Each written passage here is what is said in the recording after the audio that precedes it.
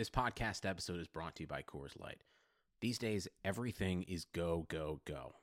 It's nonstop hustle all the time. Work, friends, family, expect you to be on 24/7. Well, sometimes you just need to reach for a Coors Light because it's made to chill. Coors Light is cold lagered, cold filtered, and cold packaged. It's as crisp and refreshing as the Colorado Rockies. It is literally made to chill. Coors Light is the one I choose when I need to unwind. So when you want to hit reset, reach for the beer that's made to chill. Get Coors Light in the new look delivered straight to your door with Drizzly or Instacart. Celebrate responsibly. Coors Brewing Company, Golden, Colorado.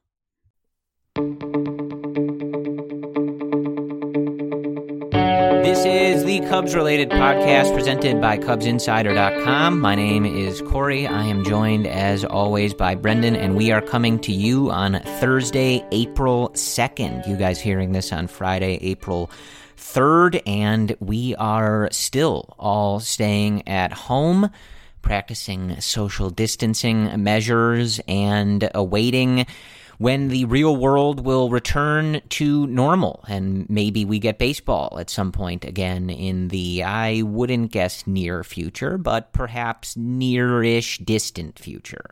And that is where things are. So as we have started a lot of these episodes, I hope that wherever this episode finds you, you are safe, healthy, and getting through this as best you can. I know that this situation is affecting many people in a variety of ways, from not that much to very harshly.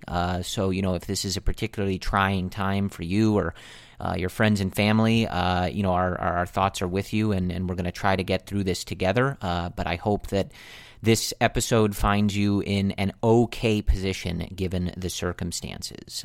But as Brendan and I have stated since this all really started, we're going to try to jump on here and at least distract ourselves and hopefully provide a little bit of a distraction for you guys. I know that everybody's routine has been disrupted. I know a lot of you, I think the majority of you probably listened on your way to work or at work, at the gym, things like that.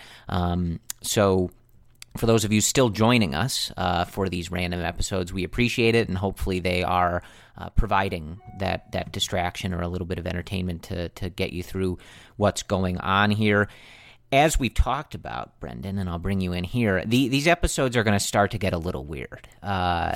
We are doing our best to try to come up with things to talk about. If you go back in the list on our podcast channel, the last two episodes have featured guests that we have never had before. We had Brett Taylor from Bleacher Nation on 2 episodes ago, so if you want to go back and listen to our conversation with Brett, that one is available. And then our most recent episode was an interview with one of the Cubs' top prospects, 20-year-old Brennan Davis, talking about his development, what he's doing now, not really knowing when he's going to be back as a professional baseball player, and what he's working on and developing just as his career continues to start and go along that path to becoming a major leaguer. So that was a really good interview and an exciting conversation for Brendan and I.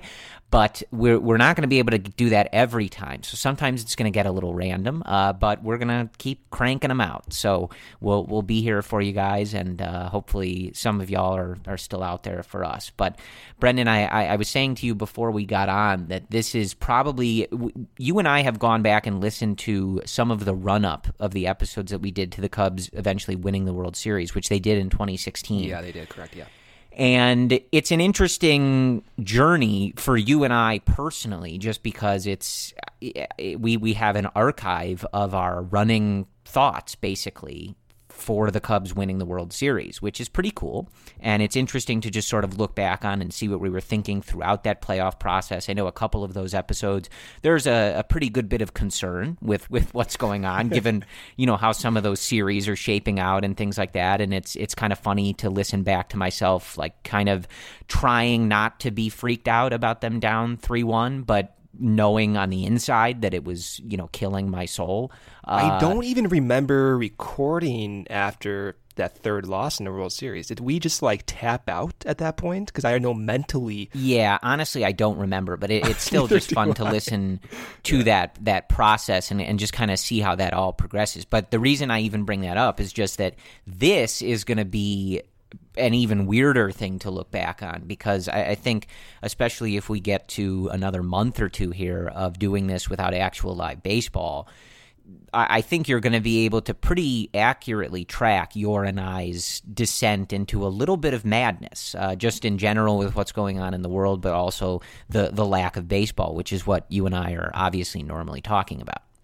Right, yeah. And I was looking back even on last year's season, and it's funny to just read the titles of how the 2019 season started and eventually disintegrated. In that last month in particular, that September, it's just hilarious. Looking back at it now, it's hilarious.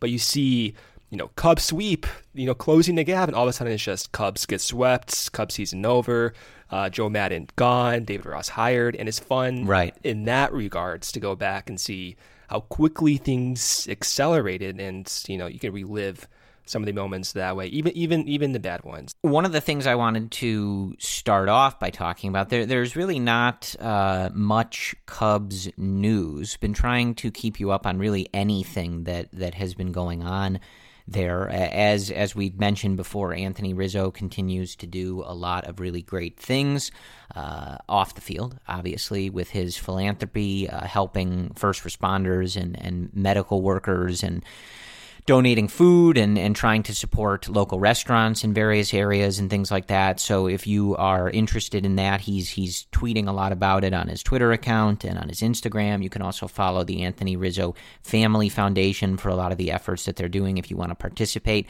I think I've said before, but if you are looking to contribute, but also get a little something in return for it, the shirts that they sell to raise some money are very, very comfortable. I own one, and it is very comfortable. So if you're looking for a way to chip in and get a nice T-shirt out of it, that is a good way to do that.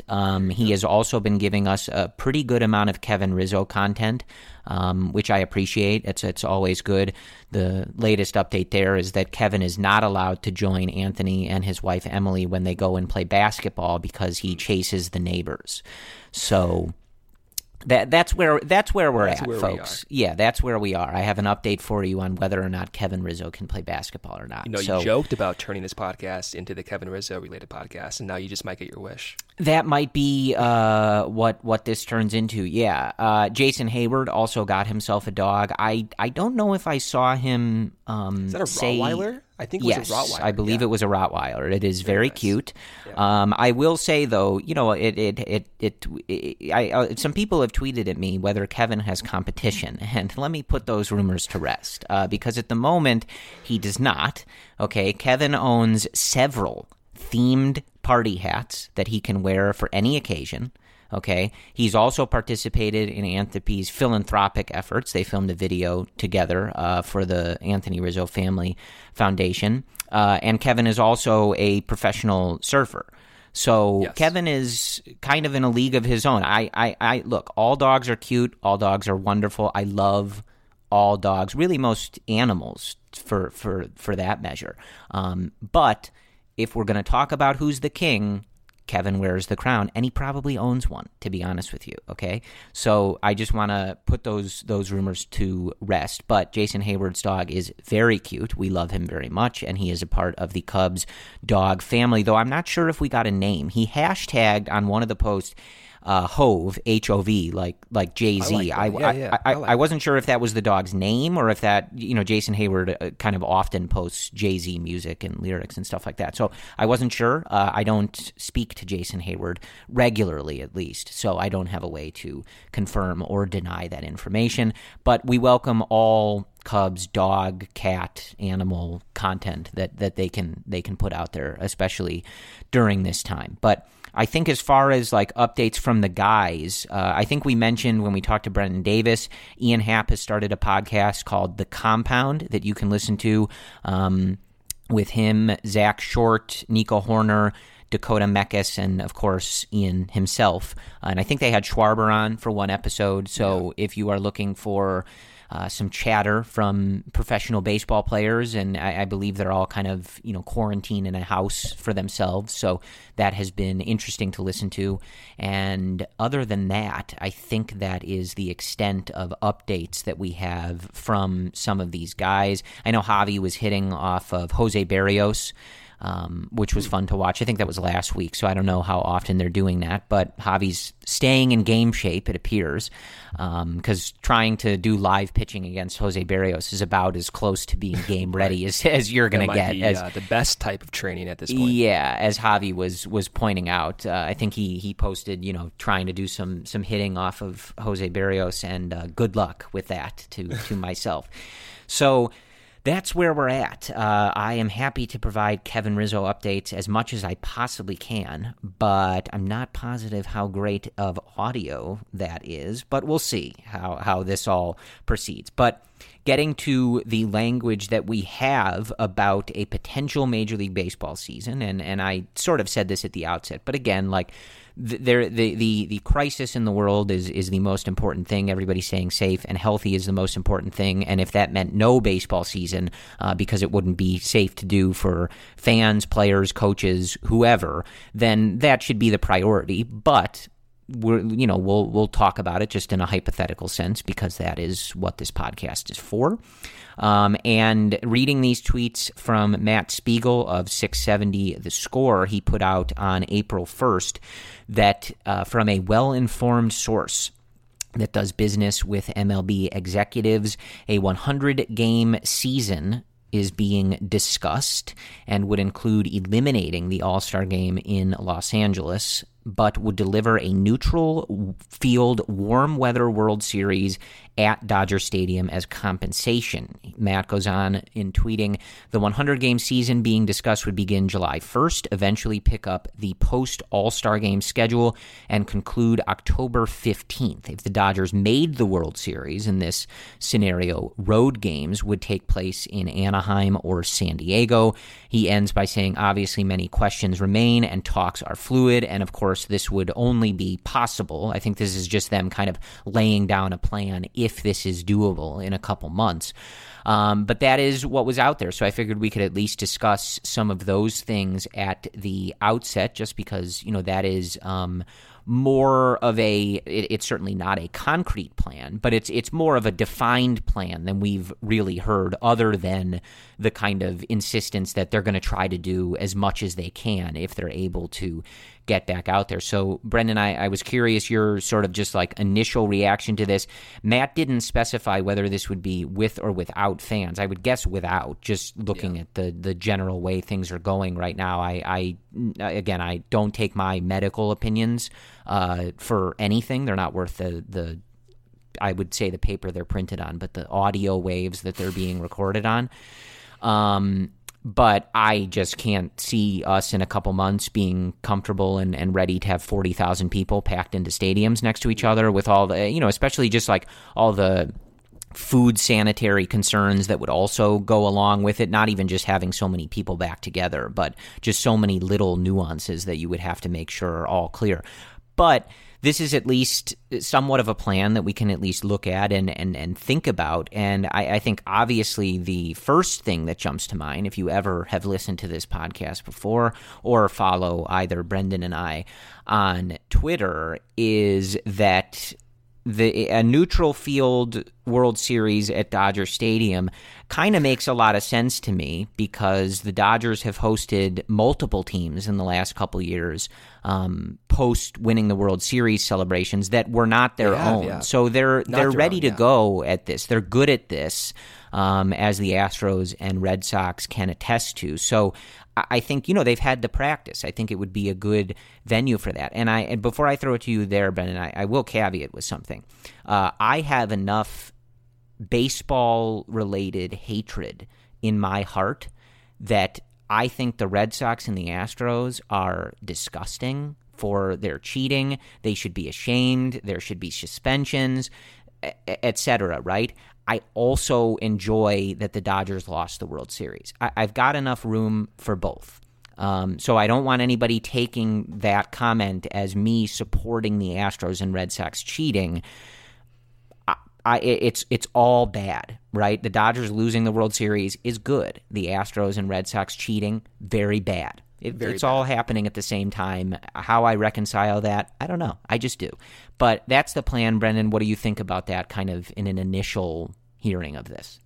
Well, initially it makes sense, and it's not to be negative, but it's hard, Corey, to even imagine that happening at this point. The situation is so fluid, and as we saw, some of the projections right now, in a best case scenario, it's like 250,000 people dying. And so this is all making assumptions that by then, not only will society kind of get back on its feet, but the ability to keep these players safe and the ability to keep those employees with the team safe and the likelihood of no infections within the baseball community, it seems like almost idealistic at this point. And I hate to say that, but I can't even let myself believe that this is going to be a realistic scenario at this point. That being said, the situation, as I just said, is fluid. So for them to get to that point, yeah, maybe it can happen. And if it does happen, let's operate under the assumption that we're going to have a 100-game season. We're going to delay the season a little bit, or the playoffs into October a little bit more. That's great. If they can get any games in at this point, even if it's 81, even if it's 60, something, you have to shoot for it.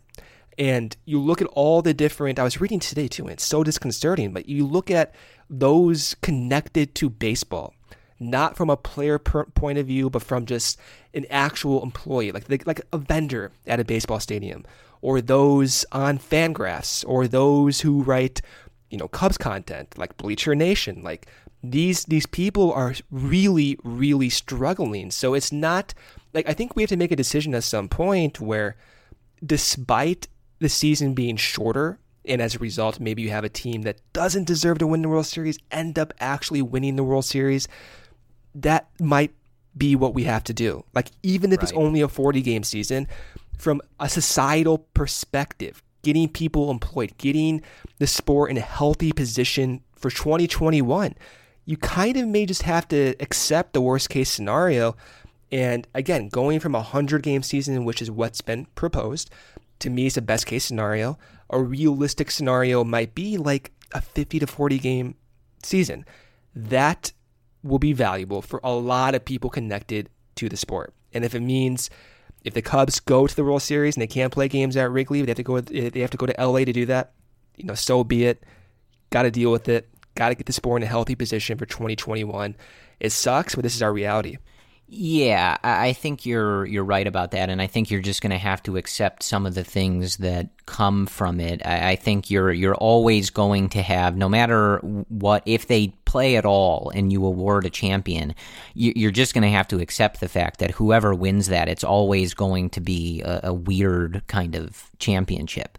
I don't want to say that it's like tainted, because that word, I think, is reserved for, as we were talking about, like the Astros championship. That is tainted in a bad way, right? But it's always going to be looked at. I mean, if you have a 40-game season and somebody wins the World Series, like, you're going to have a lot of discussion of like whether or not that's like a legitimate championship or not. And I think you're just going to have to deal with stuff like that, because I think you're right. I think that there's so many people connected to the game, the stuff with the players and their service time issues and things like that they've been trying to iron out with the Players Association and stuff. Like, I think that clearly the best thing for the sport, if it's possible, is to play any level of games and just get things out there. Yeah. And that's even for those lower levels too. Like I have a friend who just got his first job in baseball as a coach, and he was in the Dominican Republic. Of course, that's shut down.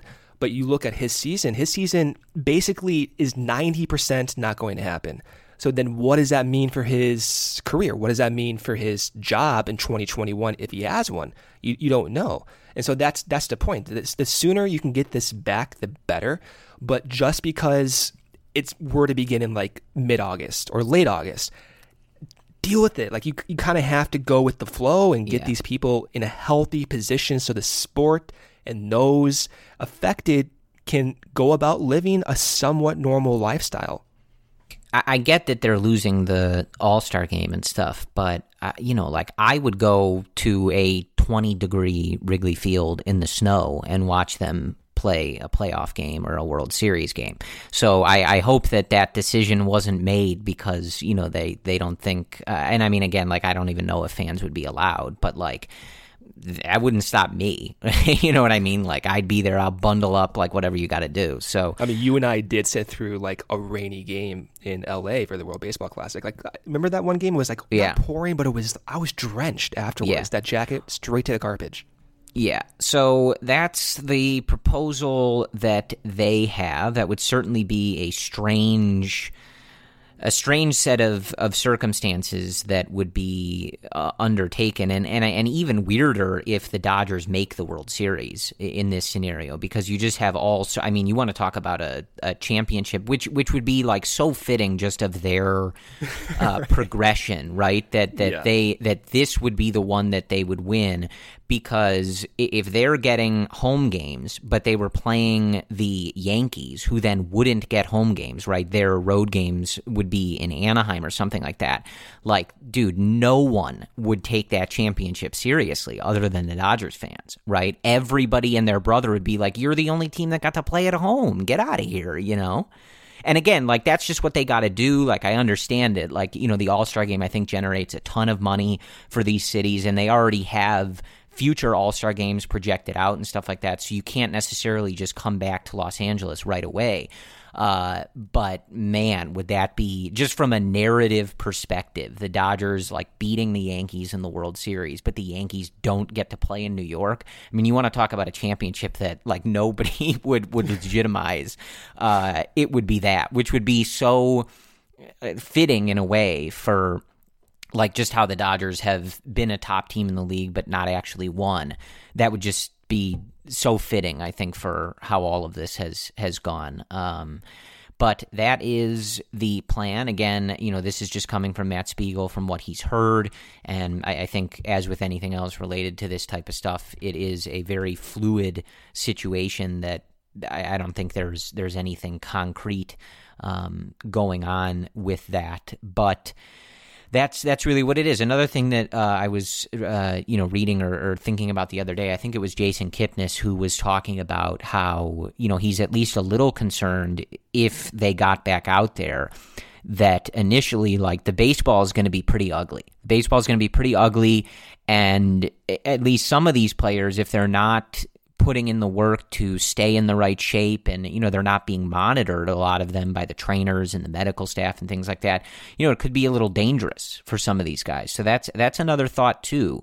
And obviously, they're professional athletes. They've come to an agreement about how they're going to deal with the service time and the payments and things like that recently, but it is something to at least think about, that for a lot of these guys, it's pretty unstructured at the moment. And if and when they get back out there, might be a little sloppy, and you have to, these team doctors and the coaches and stuff like that are going to have to be really mindful of checking on what kind of shape these guys are in, and making sure that these guys aren't coming out there and trying to perform at the highest level, but not really being ready to do so.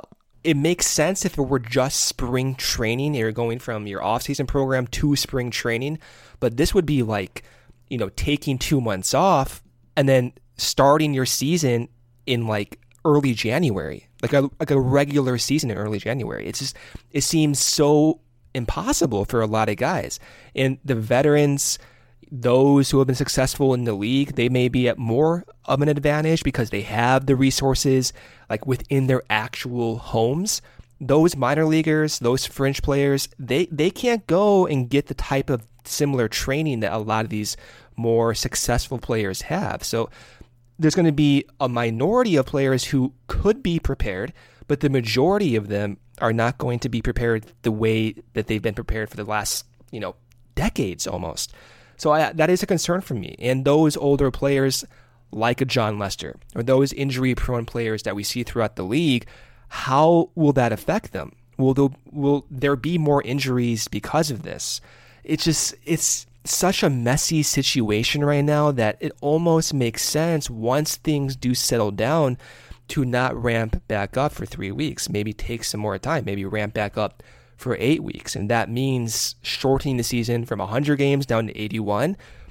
If you want to protect the players and, do what's best so there's not many injuries and you can try to handle some of the, maybe even do some more exhibition games. That way you have employees back at work. Like, there might be a better way to deal with this.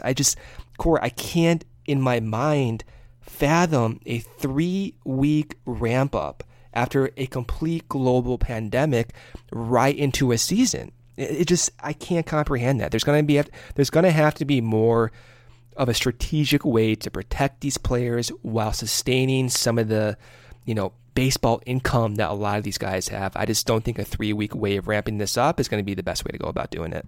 That is kind of where things are in that regard. So I think that catches us up with the current state of things, the current news, and anything that is going on in the baseball world. So I think to kind of back end this episode of the podcast, I wanted to ask just sort of a random question. I think that's kind of going to be a good portion of, maybe the podcast going forward, just kind of thinking of Cubs-related topics and Brendan and I trying to muse on them a little bit. Again, we'll reach out to some other people, maybe try to have some more guests and try to keep things interesting every, several episodes or whatever it is. But when it's just Brendan and I, we're going to do our best. And one thing I thought of was in the wake of the news that ESPN is going to move up The Last Dance, the Michael Jordan documentary. I think it's 10 parts about the 98 season, I believe, and just a lot of footage that they have about that. It should be incredible. This is not a basketball podcast, and we're not really going to talk about basketball at all. But the reason I bring it up is because that documentary is going to be amazing. And Brendan and I are both in our late-ish 20s, which means that we both grew up in Chicago in the 90s. And if you were alive in the 90s or living in Chicago in the 90s, you know that was consumed with the Chicago Bulls. And it's almost difficult to, for anyone that wasn't around during that time or just wasn't, paying attention to sports or whatever it might be, it's almost difficult to articulate just how much life in Chicago was consumed by the Chicago Bulls for that decade. I was born in 1991, so when they win the last championship, I was only 7 years old. But if you look through photo albums and things like that, I would say 90% of my clothing was Chicago Bulls jerseys, Chicago Bulls championship shirts, things like that, hats. I've been wearing I've been wearing Jordans my entire life, for shoes, and it was pretty all-consuming. So again, we're not going to talk about basketball. I've made this promise 1,000 times that we only talk about the Cubs and baseball on this show, and I'm not about to break that promise today. Even in a global pandemic, I will stick to that.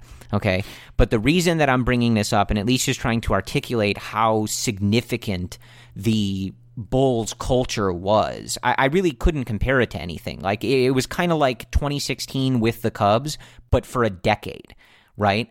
That's the only way that I could compare it, where every day and everything is just consumed. These are the biggest people in the city. It's everything. And I think most of you listening to this know that. I'm just only saying that for anyone that might not.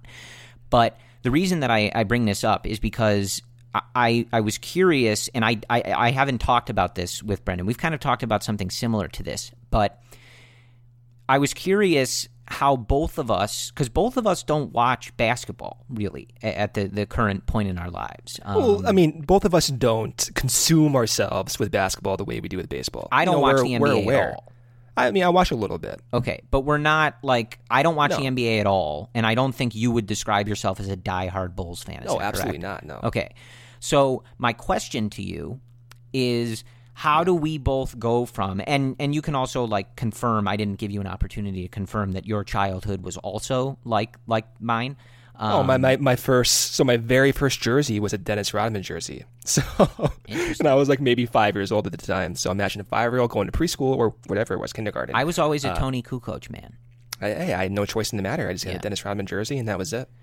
So I guess my question was, and how this relates to the Cubs, is I'm curious, like, if there is a moment or a process, or how do we get from growing up in a culture that is so dominated by the Chicago Bulls, like every aspect of my life, and especially, up until 98, right? The Cubs aren't any good, or certainly not captivating to, at that time, toddlers and, kids growing up, right? Until 1998, of course.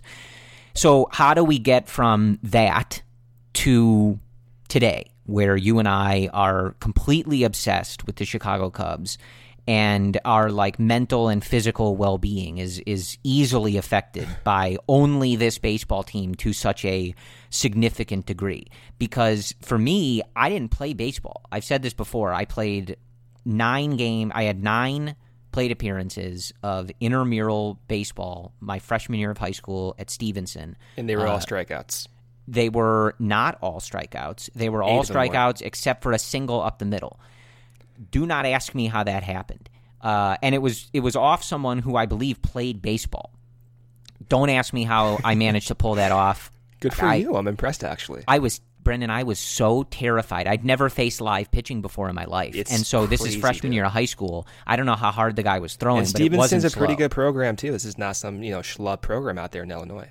Well, it was intramural, not like real baseball. But I think the kid was on, maybe the JV team or the third team, whatever. I don't know. Yeah. But, like, I've never been more terrified in my life. I think I was standing on the edge of the batter's box. Like, you were like Henry Rowan-Gardner. Toward the dugout, yeah. Because, I was terrified. I've never faced live pitching before in my life. And I'm just like, I'm gonna die in this batter's box. I can't. I'm so terrified by this. So I was not like that, by the way. Just somehow I managed to hit a ground ball single up the middle, and then the guys I was playing with had to yell at me when I was on first base because I kept leading off, but not nearly enough. And I was like, no, this is too far. Like, I'm going to get picked off. And they're like, dude, you're like half a step off the base, man. Like, you got to lead off more. Anyway, I digress. Sorry.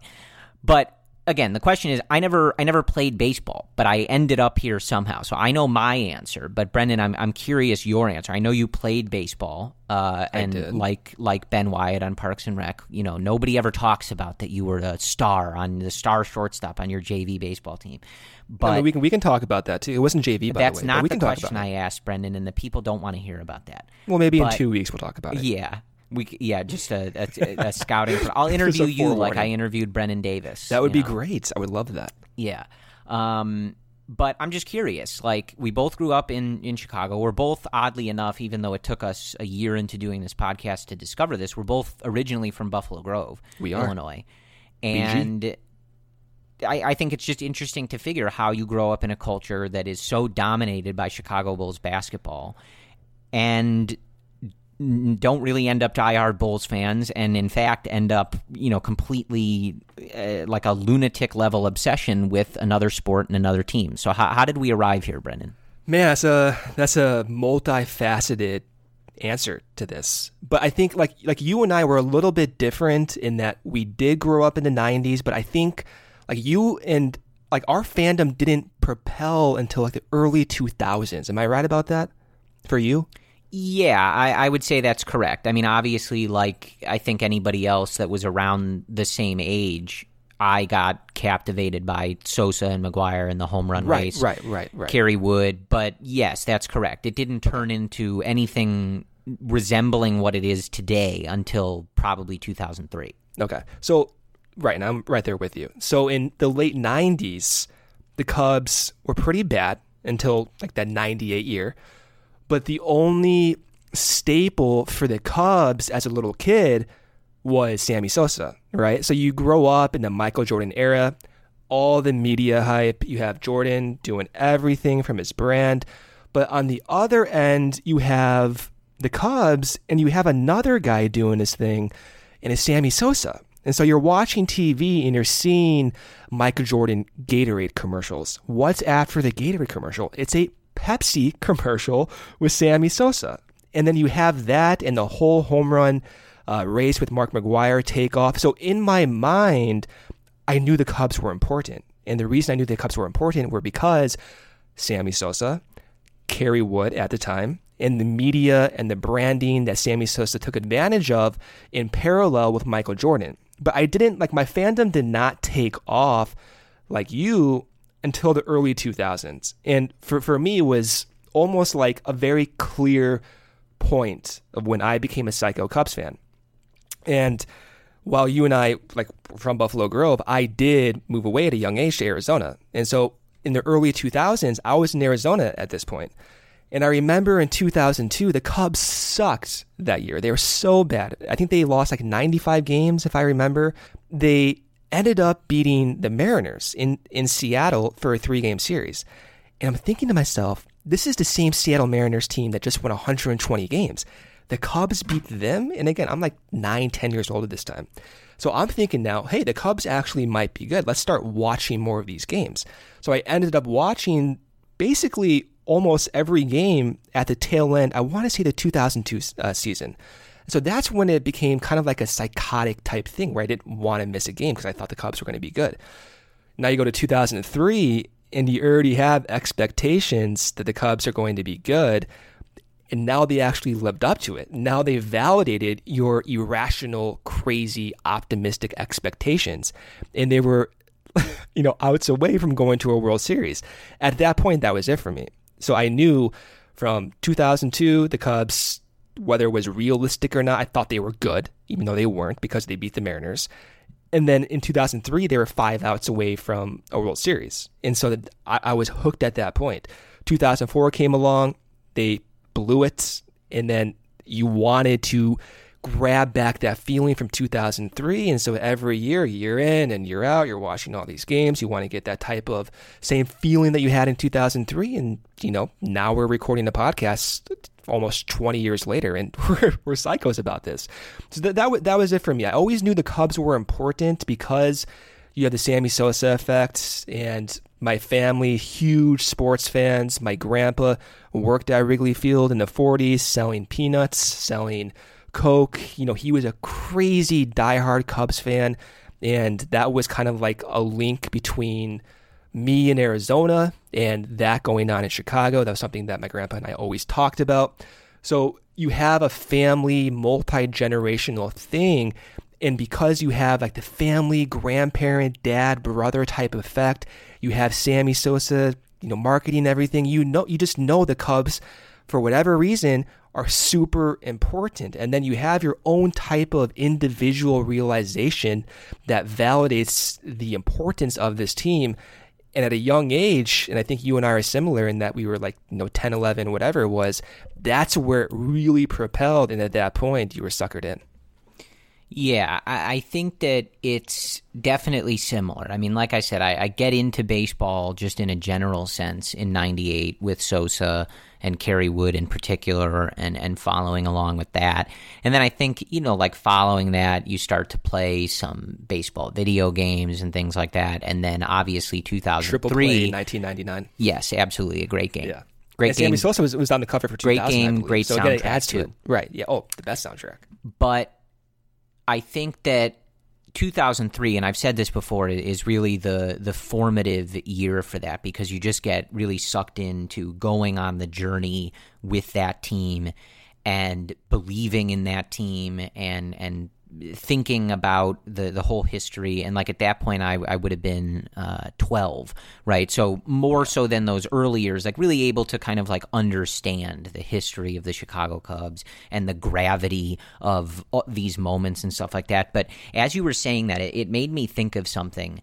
And I do wonder, and I think you and I are definitely predisposed to this type of like psychology, right? But do you think that we land on this particular thing because of the difference between the 90 Chicago Bulls and like just the Cubs in general pre-2016? And what I mean by that is, as a kid growing up, and again, it's different because as, like I said, when the Bulls win their last one in 98, I was 7 years old, right? So I was never really like a full-fledged, developed thinking human being, right, for any of this.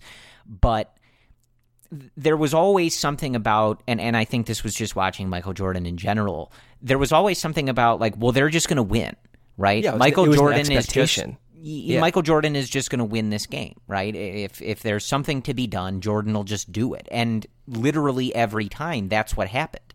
There was like never a moment where you were like, oh, that didn't work. Like, no, it always worked when he played in my entire life, right? Starting in 1991, when Jordan played, they won a championship, right? So I think there's something to like you join the Cubs maybe starting in 1998. You get really invested in 2003.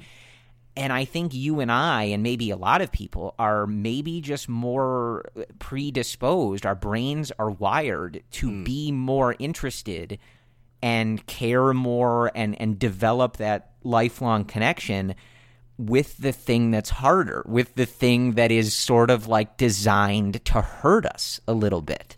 Right? Yeah, we're getting deep in the psychological trenches. I do have a psychology degree session from the University of Michigan, so I'm putting that on full display here right now. I have some neuroscience background too. Yeah, this is therapy Cubs related session. But do you think there's something to that? Like I think there's something. It's almost there's no doubt about that. There's no doubt about that. And I think what you're saying is, and it goes back to my point too. You recognize how important the Bulls were, and you recognized how good and how valuable and how, I guess, well-known Michael Jordan was.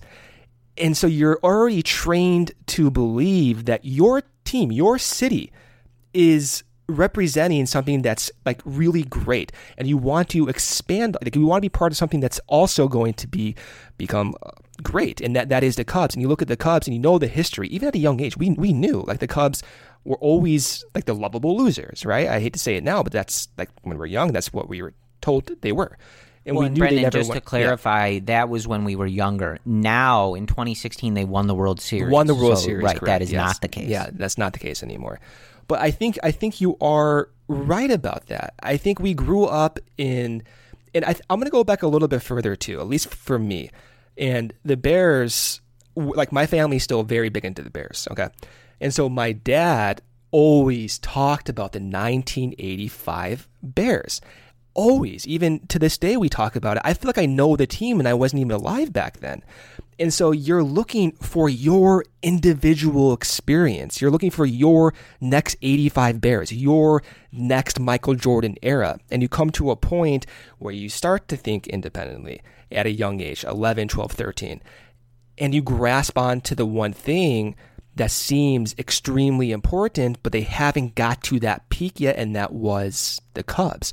So I never thought about it in that context in terms of the Bulls and the Bears, but I think the history of Chicago sports made it known to us that sports were important, and the Cubs could be important if they reached that peak, and you wanted to be part of that.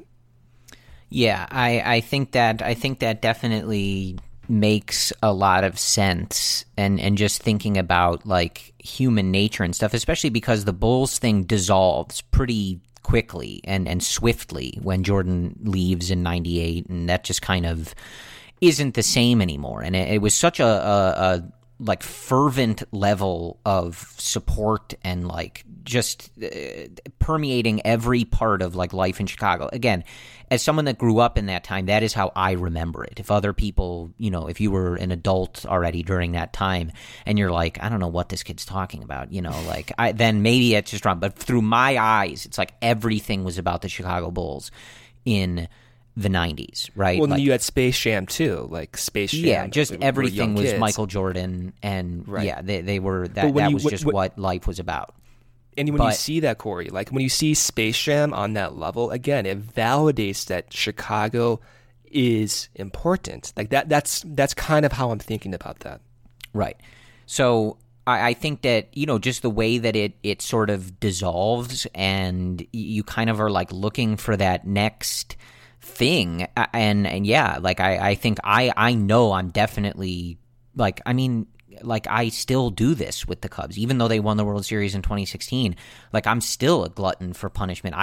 They could be down, even the games now, like they're down 15-0. I'll watch every pitch of those games because I just can't turn it off. I see that's where we differ. I have to turn it off. Like I have to disconnect right away. That's just how, because it hurts so good, Brendan. I live for the pain. We'll have to talk about this for a different episode. How do you do that? Like even, during the 2015 playoffs in the NLCS. No, I sat through those games live. I can't do it, dude. I can't. I have to get myself away from it. It's not I watched the Mets win that pennant. I just sat there. I can't do it. Yeah. I can't. I have to find some distraction because I start to get dark.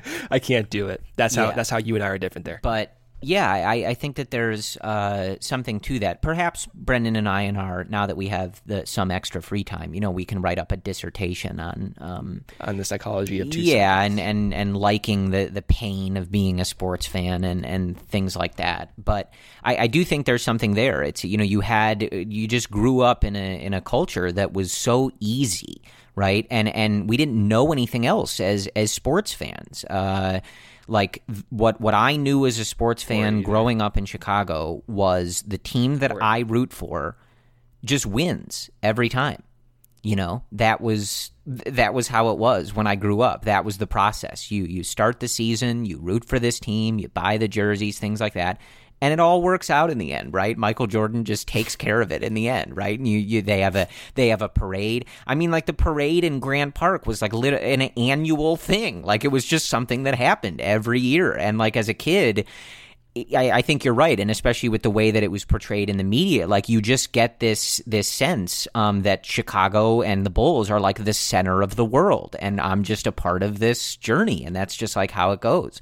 So I think it was kind of a natural progression to latch on to something that was the complete opposite of that at the time. This team, by contrast, never wins anything, and they are always going to do the opposite. Michael Jordan is not here to save the 2003 Cubs. This team is going to find a way to mess this up. Something awful is going to happen to this team. And I guess there's just something to like gravitating to that. And I think you're right, like wanting to be a part of it when it eventually turns around. And again, as I've mentioned already a few times, it did turn around and they won the World Series in 2016. World Series and I think to compare and contrast those things, it was such a different experience. Like the Bulls stuff was like literally just constant bliss, right? It's just always great. It's always working out. These players are great. It's perfect. There's confetti every time. Like it just always works out for us here. And the Cubs thing was so different. It was such a even for us. And like I know there's people who listening to this who probably lived through the 60s and 1984 and stuff, like rolling their eyes at you and I talking about our lifelong suffering as Cubs fans, right? But even in our short time, right, like they lose in 98 in those playoffs to the Braves after winning the wild card game. They, 2003 was extremely formative for me. Yeah. 2007, 2008, just bitter disappointments for teams that you obviously were expecting more out of. And then like 2015 wasn't as devastating because it was part of this process, but still a bad ending to an otherwise extremely fun season.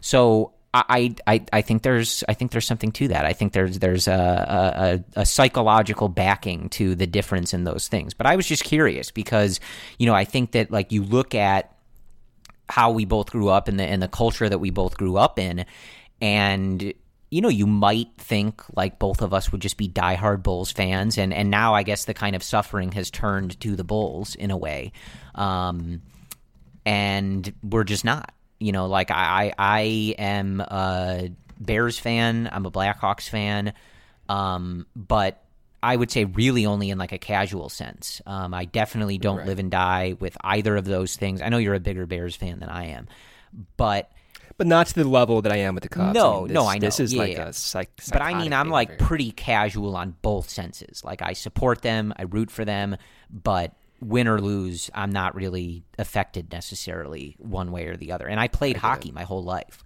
but it just doesn't work that way. Like I don't remember when it was, and I don't know that it was 2003, but like at some point it all kind of like converged into like, this is what I really care about and like actually am affected by, and like legitimately deep down I care about the Cubs winning, losing, and everything that goes on with them, and I just don't about these other teams and other sports. I mean, you're the youngest of your siblings, right? That's you and your brother, right? Yeah. So I mean, so am I. I think there's something there as well when you see I don't know how your brother was, but when you see like, an older sibling or cousins or what have you, and they're invested in sports, whether it be baseball or whatever, again, it validates that, hey, sports are important. You need to pay attention to it.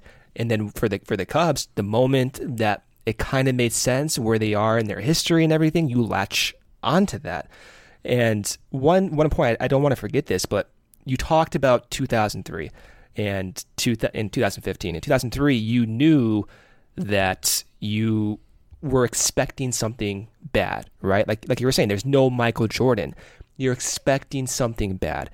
Fast forward to 2015, and I made the comment a few weeks ago, but that was why I loved Arrieta so much, is because I was expecting something bad going into that wild card game. And in 2003, there's no social media. There's nothing, right? Like the sport in of itself was mysterious. Like to see Sammy Sosa in person was a huge deal to me. Now you see everything on Twitter. It's not as mysterious as it used to be. So you weren't as connected. You didn't understand the psyche. You just assumed the Cubs will blow it in 2003. 2015, Arrieta, social media. Just know what you're going to do. Pittsburgh won't matter. He has it. And he went out there and shoved. That's how I fell in love with Arrieta, because never had I experienced that type of athlete being so demonstrative about what he's going to do. And now looking back at that, the only similarity was Michael Jordan. Yeah, I think getting into, I mean, maybe this just turns into like a psychological breakdown of being a Cubs fan. I think we already did it, yeah. Every episode at some point, I don't know. But I do think there's something to dig into, too, because we've talked about this a bit. And like when Marquee was doing that run up to them winning the World Series that finished, I think this week or a few days ago. I don't know. All the days are kind of blending together at this point. But there is something interesting to look into, like, I've said this all the time, but like at certain points in 2016, I did not feel that way about the Cubs. Like I knew they were going to win. I didn't feel like there was another shoe that was going to drop. Like in Game 6, I always talk about that, and like there's such a disparity between. I've made this comparison on here before, but it works for this conversation. Like I was at Game 7 when they lose to the Marlins in 2003, and the whole time you're just terrified they're going to lose. And the juxtaposition between that and Game 6 of the NLDS, where they beat the Dodgers to go to the World Series, completely different. The minute that game started, I knew that night I was going to watch the Cubs go to the World Series. And like, I don't know how we get there, because I never paused at the time to really think about it. But that's just how I felt, and that's how it felt in Wrigley Field. So like, I think there's like really something to that kind of like psychological process that like clearly changed at some point. But going back to just like when this like obsession starts and things like that, like, and I never talked this way about the Bulls. And again, I think because it was just so easy, it was just so easygoing and fun, and like you just showed up and they won. It was great to be a part of. But like it started really quickly in that like 2003 process. Because one of my grandma's favorite stories, my grandma, who was a lifelong Cubs fan, she was a season ticket holder. I tweeted this the other day, but like she used to, when things were different at the ballpark, like she used to bring brownies to Glenn Beckert and stuff like that, like just a completely different era. But she's got like pictures of her just like standing by the old bullpen, like talking to the players and Ron Santo and stuff like that. But one of her favorite stories to tell of me when we're talking about the Cubs is the day that they play the doubleheader where they clinched the division in 2003 against the Pirates, something that I still have on VHS, and I'm not kidding, I watched that before I went to bed for like a year following that happening in real life, and my dad or anybody in my family could attest that I'm not making that up. But her favorite story to tell is like on the day of that game, I don't remember if we were going somewhere or what exactly the context was, but she like asked me like, how are you today? Or like, what's going on? And I like turned to her and I looked her dead in the eye as like a 12-year-old and said, Grandma, this is the most important day of my life. And so like somewhere between being a diehard Bulls fan that only really played hockey his entire life and the 2003 season, I went from like just kind of casually caring about baseball, like maybe playing catch with my cousin and my dad a little bit, like watching Sammy Sosa, that whole deal, to like literally being convinced that the world was going to end if the Cubs did not win the division. Did you start 2003 as like a psycho Cubs fan, or as the season progressed, then did you catch on? Honestly, I don't really remember. Okay. Because like I said, the difference between you and I, like I remember sort of being like acutely aware of it. Because like I remember when they got like Karros and Grudzielanek and stuff like that, and like I remember that team like kind of coming together, and I was certainly deep in it, like certainly by the trade deadline, because like I remember that night, like I remember when they got Kenny Lofton and like that whole deal. So I was definitely in, at some point. Dude, I lost my mind when they got Aramis Ramirez. Like, I remember. Yeah, right. I don't know why I only said Kenny Lofton, but I mean that whole trade deadline was amazing. I think at the time, now that I look back at it, I think I was more excited about Kenny Lofton because like you had the Giants, especially for our age. I mean, like Kenny Lofton was a big deal. Right, and he was connected to Dusty Baker, so I was like, wow, this is now we're the Giants going to go to the World Series, so that was a big deal for me.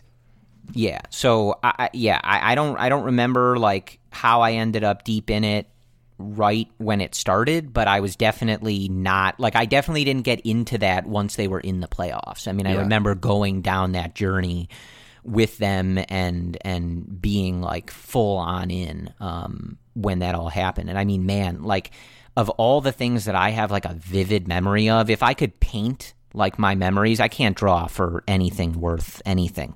But if I could like take what's in my head and draw it, I could get so close to exactly the way that Dave Veers throws that double play ball to Jose Hernandez to win the division. It's sickening how close. Like I have that so, like when you leave a TV channel or something on and it gets burned into the screen, right? I don't know if TVs still do that, but they used to do that. I'm 29. I'm pretending like I'm really old. Back in my day, this used to happen on TVs. But like, and maybe it still does it now. I don't know. But if you left it on for too long, it would like burn the image into the screen, and it would just sort of be like stuck there. Like that's how that ending is for me. I remember the fly ball to Sosa, and like I can hear Chip Carey like describing these things like even now. And I know that when he hits the fly ball and they catch you out, like I think he says like, and it's an auspicious start to this ninth inning or whatever. Like, and I remember them flipping the board. Was it the Brewers were playing in Houston? That was the other game that we were watching, right? Yeah. I remember that whole thing because I'm telling you, it had to have been for like a year after they won that division. I watched that on VHS over and over and over again. Like every time. I remember that cut to Dusty Baker in the dugout where he pumps his fist. They cut up to Andy McPhail in the box. They cut to Ron Santo. I remember and I haven't watched it in years now at this point. I'm going to watch it. You bet I'm going to watch this the minute we're done recording this. But I just remember that whole thing. It was amazing. So I like I said, I don't really remember like what happens in like 2001 and 2002 and like how much like I remember going to games then. I remember when like Mark Pryor debuted and stuff like that. So I was already in, but not to that degree. But like what I don't remember is how we get to the point that I told my grandma that day was the most important thing that was ever going to happen to me. I don't know how we got there, but it does, I think, offer a brief explanation of how we get here right now. For sure. And opening day for 2003 was like huge for me as well. And the reason being is because from 2002, I'm invested, again, irrationally, because I'm an idiot at that age, still an idiot today, but you know what I mean. But going from 2002 to 2003, I had these irrational expectations. And what happens 2003 opening day? They destroy the Mets. They went 15-2. Corey Patterson, he has 7 RBIs. And I'm thinking to myself, oh my God, you have this young guy, Corey Patterson, who's absolutely killing it, and the Cubs just won 15-2. This team is going to win the World Series. Like at that point, I was already invested. So I do wonder if the Cubs did not have that opening day explosion, would I have been as invested from the start? That's a question I have no idea, because again, at that time, I was 11 years old, and so that was huge for me. So when we look back at that era, some of the more important players were, like Sammy Sosa, absolutely, Kerry Wood, like, of course those guys were huge. But really for me, the most important players were Corey Patterson, were Mark Prior, those types of players, because I gravitated towards their potential, because I knew they were young. They came out of nowhere, and to me, I was like kind of, I don't know. They were good. I thought they were going to be the next Sammy Sosa to me, and I was finally I was experiencing it. It's a weird way, but that's why I loved Corey Patterson. So I loved Mark Prior, because they were so young and they came on the scene and they were so good, and they were part of that era when the Cubs, I thought, were going to win the World Series. Very important. Yeah. Well, now that you mention that, because I was just saying I don't remember like I definitely was all in day one, because I remember exactly where I was. We were on vacation visiting some friends in Jacksonville, some of my parents' family friends in Jacksonville, and I remember watching at the time, you couldn't watch the game if you weren't in Chicago or whatever, but I remember watching those opening day games with the Mets on like the earliest iterations of MLB Game Day, right? Which would obviously imply that I was pretty heavily invested somehow by the beginning of 2003 at 12 years old. I was already like sitting in front of a computer watching these things on Game Day. I couldn't even watch. I couldn't watch half the games. Like when the games were on WGN, that's the only time I could watch the games. Right. I watched, and this is for many years now. I got MLB TV when it first started. I want to say 2005 or whatever, but I was watching half the games on a computer screen pressing refresh. Like when that ball turned, like when you saw it in play, no out, that was like the best feeling in the world. But I took in half of 2003 watching Game Day. Yeah, you and I are like a generation that grew up where like the in-play runs, it sends a certain level of chemicals through my body. Too. Yeah, like because you can time up when like the pitch goes to the next pitch, and you're just waiting there, refreshing. Like why is there no pitch? Something must have happened, and they're just waiting to type it out. And so you could sense when something big was about to happen, which I always remember.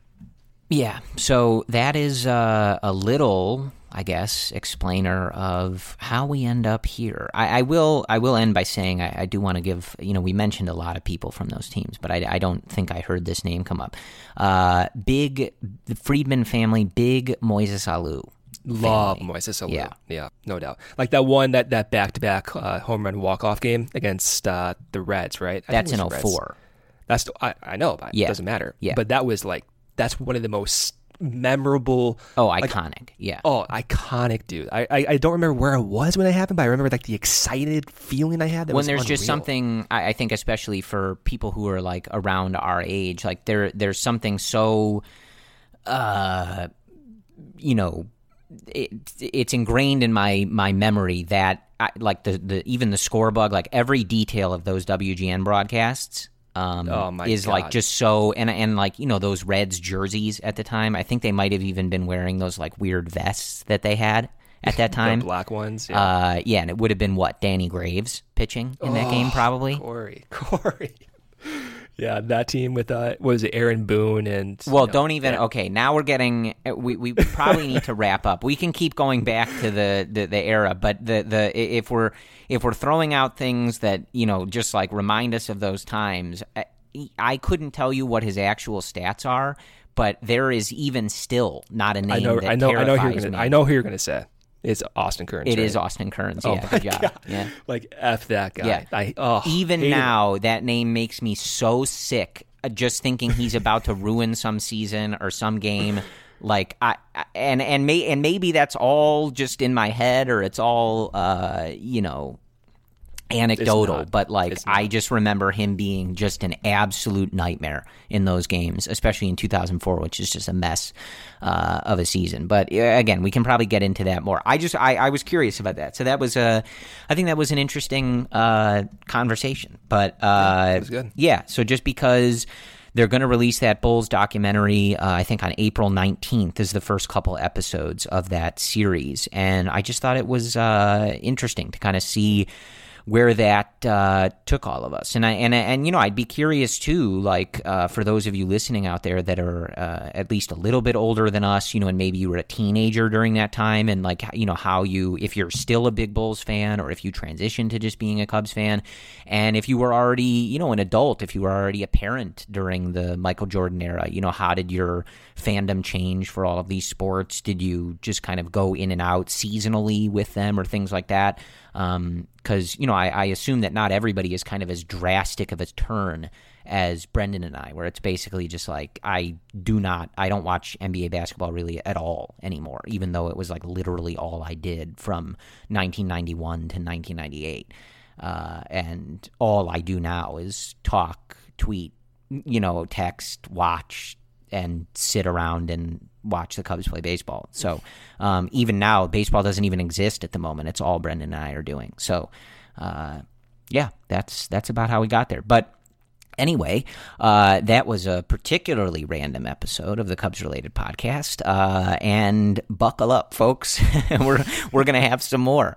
But as I said, kind of when this whole process started, I think that, you guys know this. And one of the things that I hope stands out about this podcast, not necessarily amongst others, but just in a general, in a vacuum, is that you guys know when you're hearing from us, we're not phony about this. We're not faking this. This is something that I've been so heavily invested in. Again, I can't pinpoint the exact point, but somewhere between 1998 and the beginning of the 2003 season, it gets like really crazy for me. So I think you guys know that if we come on here and we just start shooting off about random seasons or players and stuff like that, there is nothing hollow about these conversations. We lived it.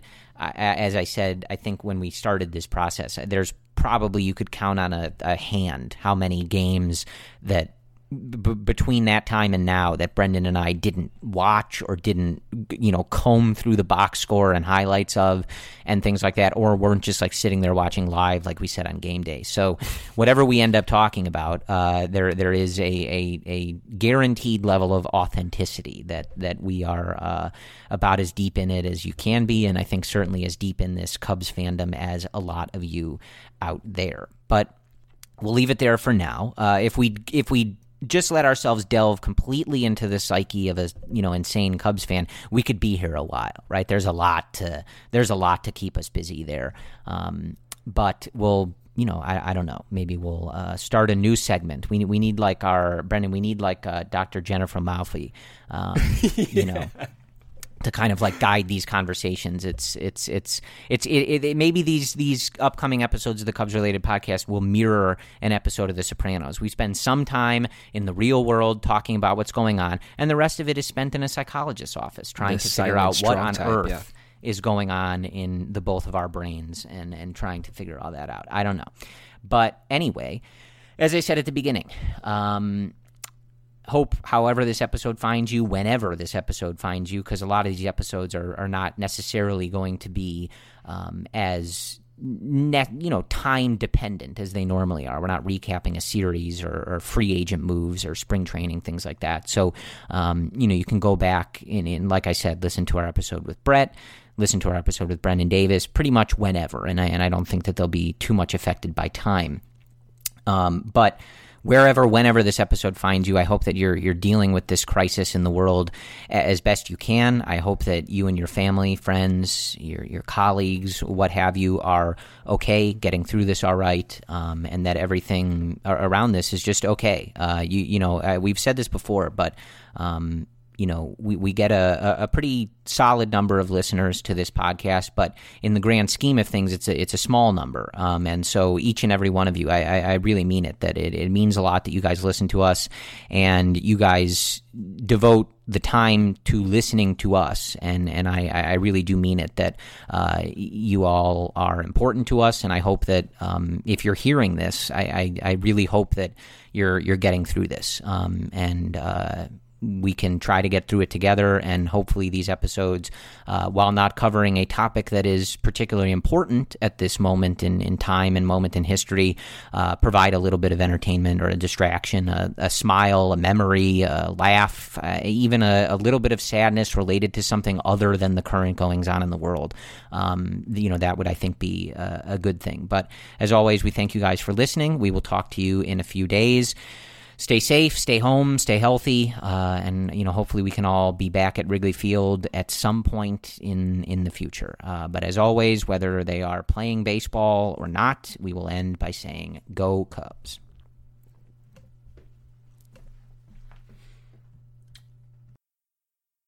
Worried about keeping up with your fave friends all summer? Or posting every perfectly pink sunset you see? Don't sweat the Connect. You can have it made in the shade with 4 lines of unlimited data for $100 a month. Scroll the staycation pics, find your new go-to takeout spot, or catch some rays on video chat. Whatever you and the crew are into, all the data makes it all that much better. Smile, you're on Cricket. Cricket Core acquired on 4 lines. Data speed limited to 3 megabits per second. Cricket may slow data speeds when the network is busy. Additional fees, usage, and restrictions apply. Sugar Ray Leonard, Roberto Duran, Marvelous Marvin Hagler, and Thomas Hearns. Legends, whose 4-way rivalry defined one of the greatest eras in boxing history. Relive their decade of dominance in the new Showtime sports documentary, The Kings, a 4-part series premiering Sunday, June 6th, only on Showtime.